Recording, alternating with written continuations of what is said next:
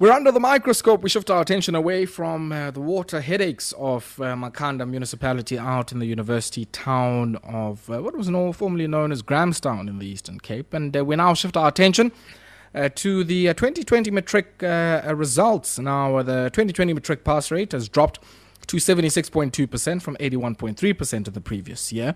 And the class of 2020, the seventh group, to write the exams under the CAPS system, the Curriculum and Assessment Policy Statement.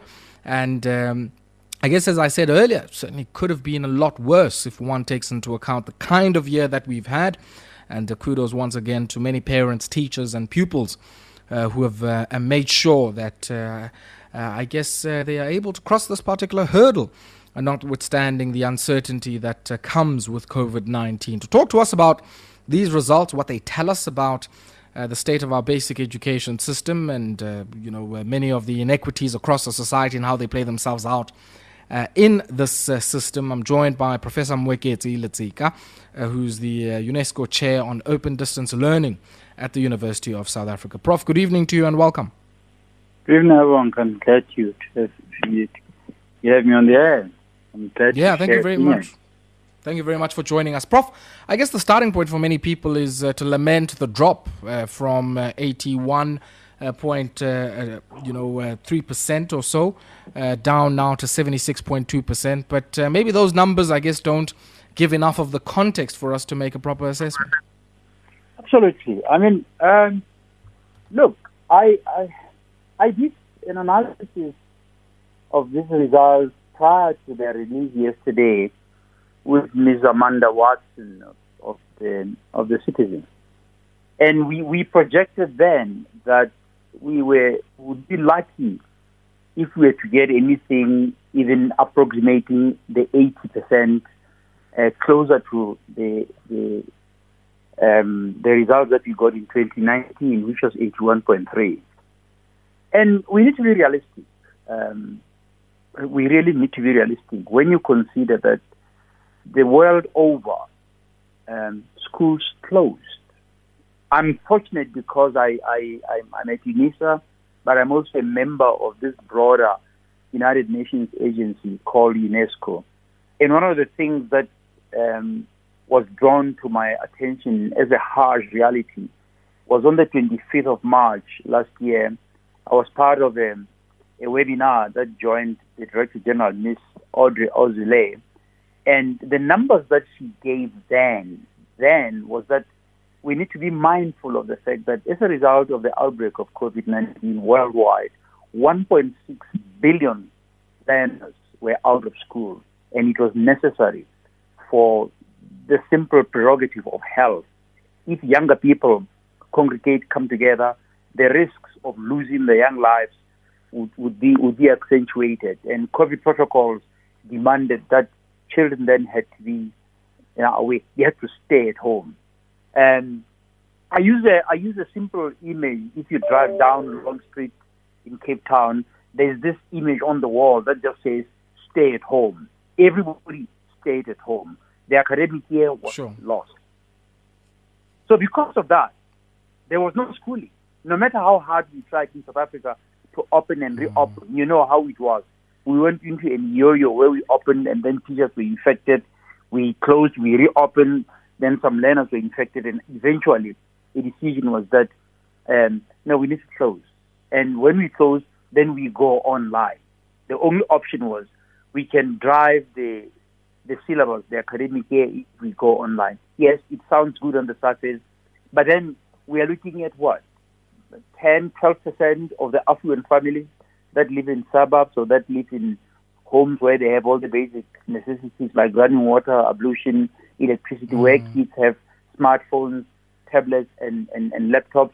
What about the 70% that lives in informal settlements, in the rural villages, in the townships, in broken homes? How do we account for that? So we were dealing with a major crisis. The Director General, if you heard properly, Mr. Msweli, when he did his presentation, one of the things he lamented was that COVID-19 was marked by prolonged school closure. Was prolonged. He mentioned prolonged school closure. He mentioned incessant learner absence, teacher absence. But he also brought an important thing. the emotional, social well-being of learners. Remember that there are also learners who die. There was learner absenteeism, extended closure, teacher absenteeism, school closures. But the conditions of 2020 under COVID-19 were difficult. Difficult not for South Africa, but difficult for the world. The world is experiencing the same thing that we are experiencing right now. This is not peculiar to South Africa. It's happening across the world. The United States schools are closed. The results are bad. In the UK, the results are bad. Everybody else is expecting the results not to be what they should have been under normal circumstances, because we were living under abnormal circumstances. Sure. Professor Letseka, I want us to pause there for a second and take a quick spot break. When we come back, let's try and make sense of some of the numbers here, both from a quantitative but also importantly from a qualitative perspective. So while we've seen a decline in the pass rate at an aggregate level, if we look at the quality of some of the passes here, certainly this is a class that is much stronger than some of the classes that have preceded it, and we'll continue on that score after this. Sure.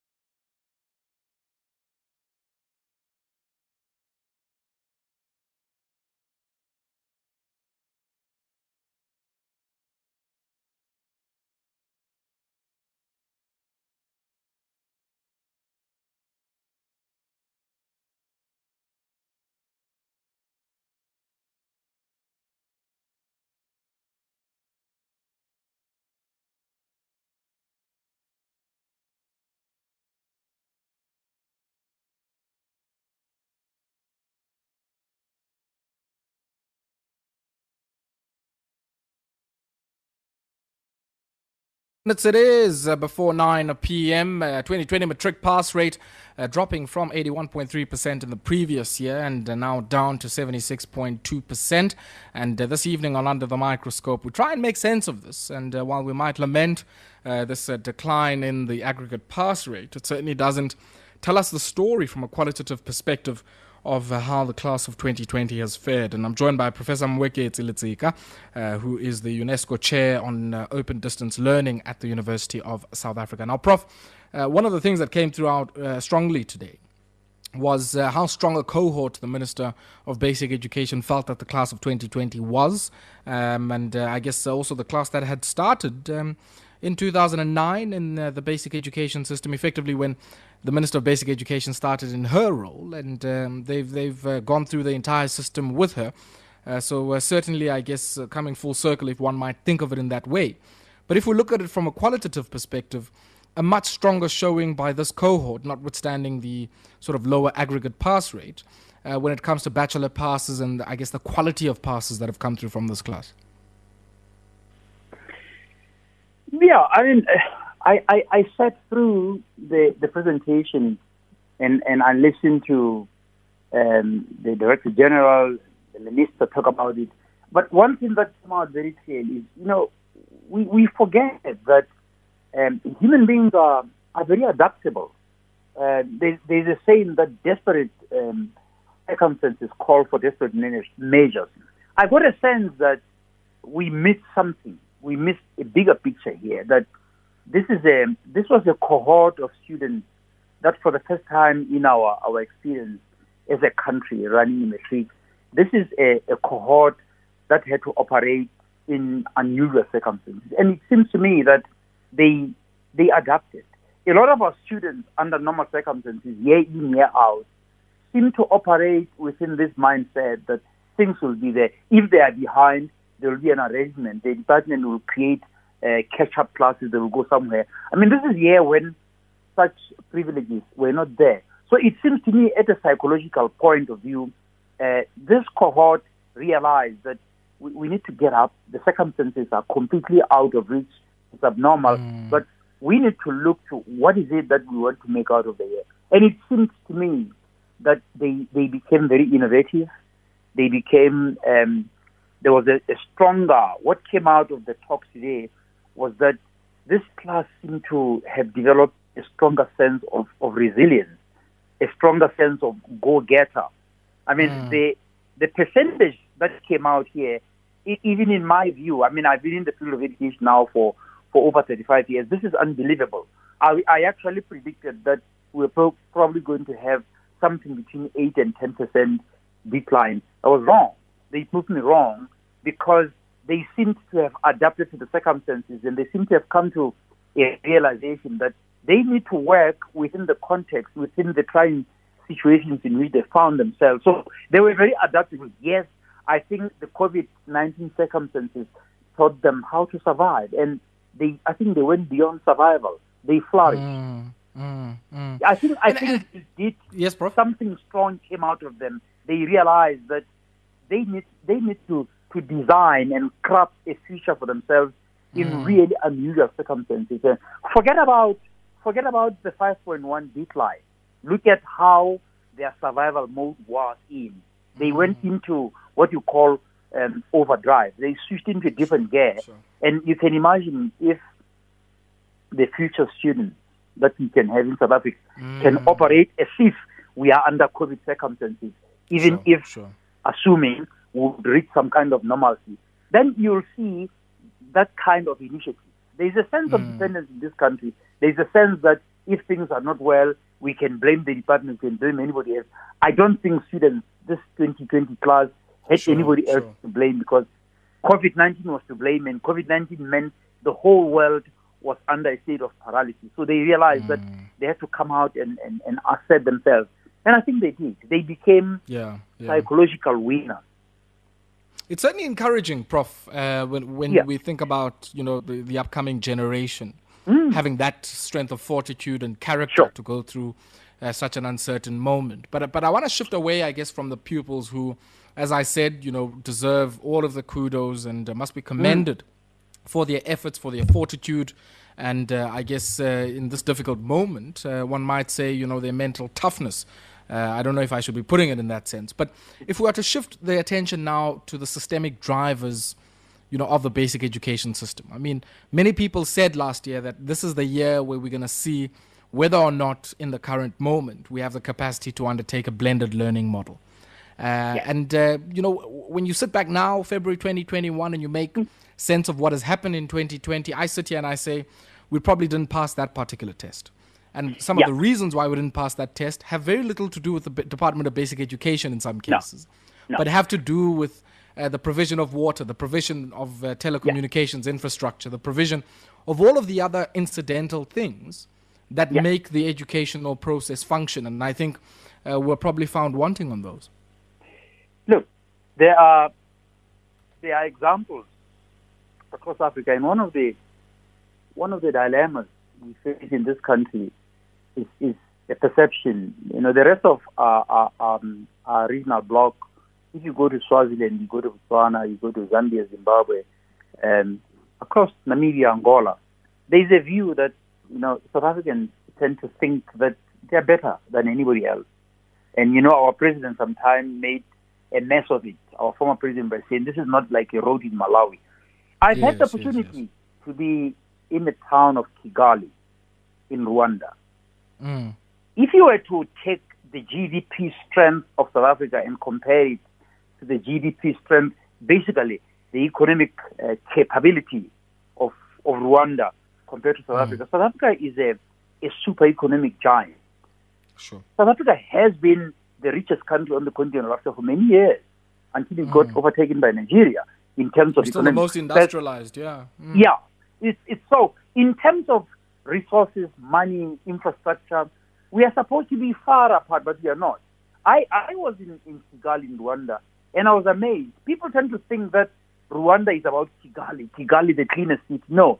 But what Rwanda does has been to latch onto, first of all, the fourth industrial revolution. Now, the Rwandans are even experimenting with the 5G technology.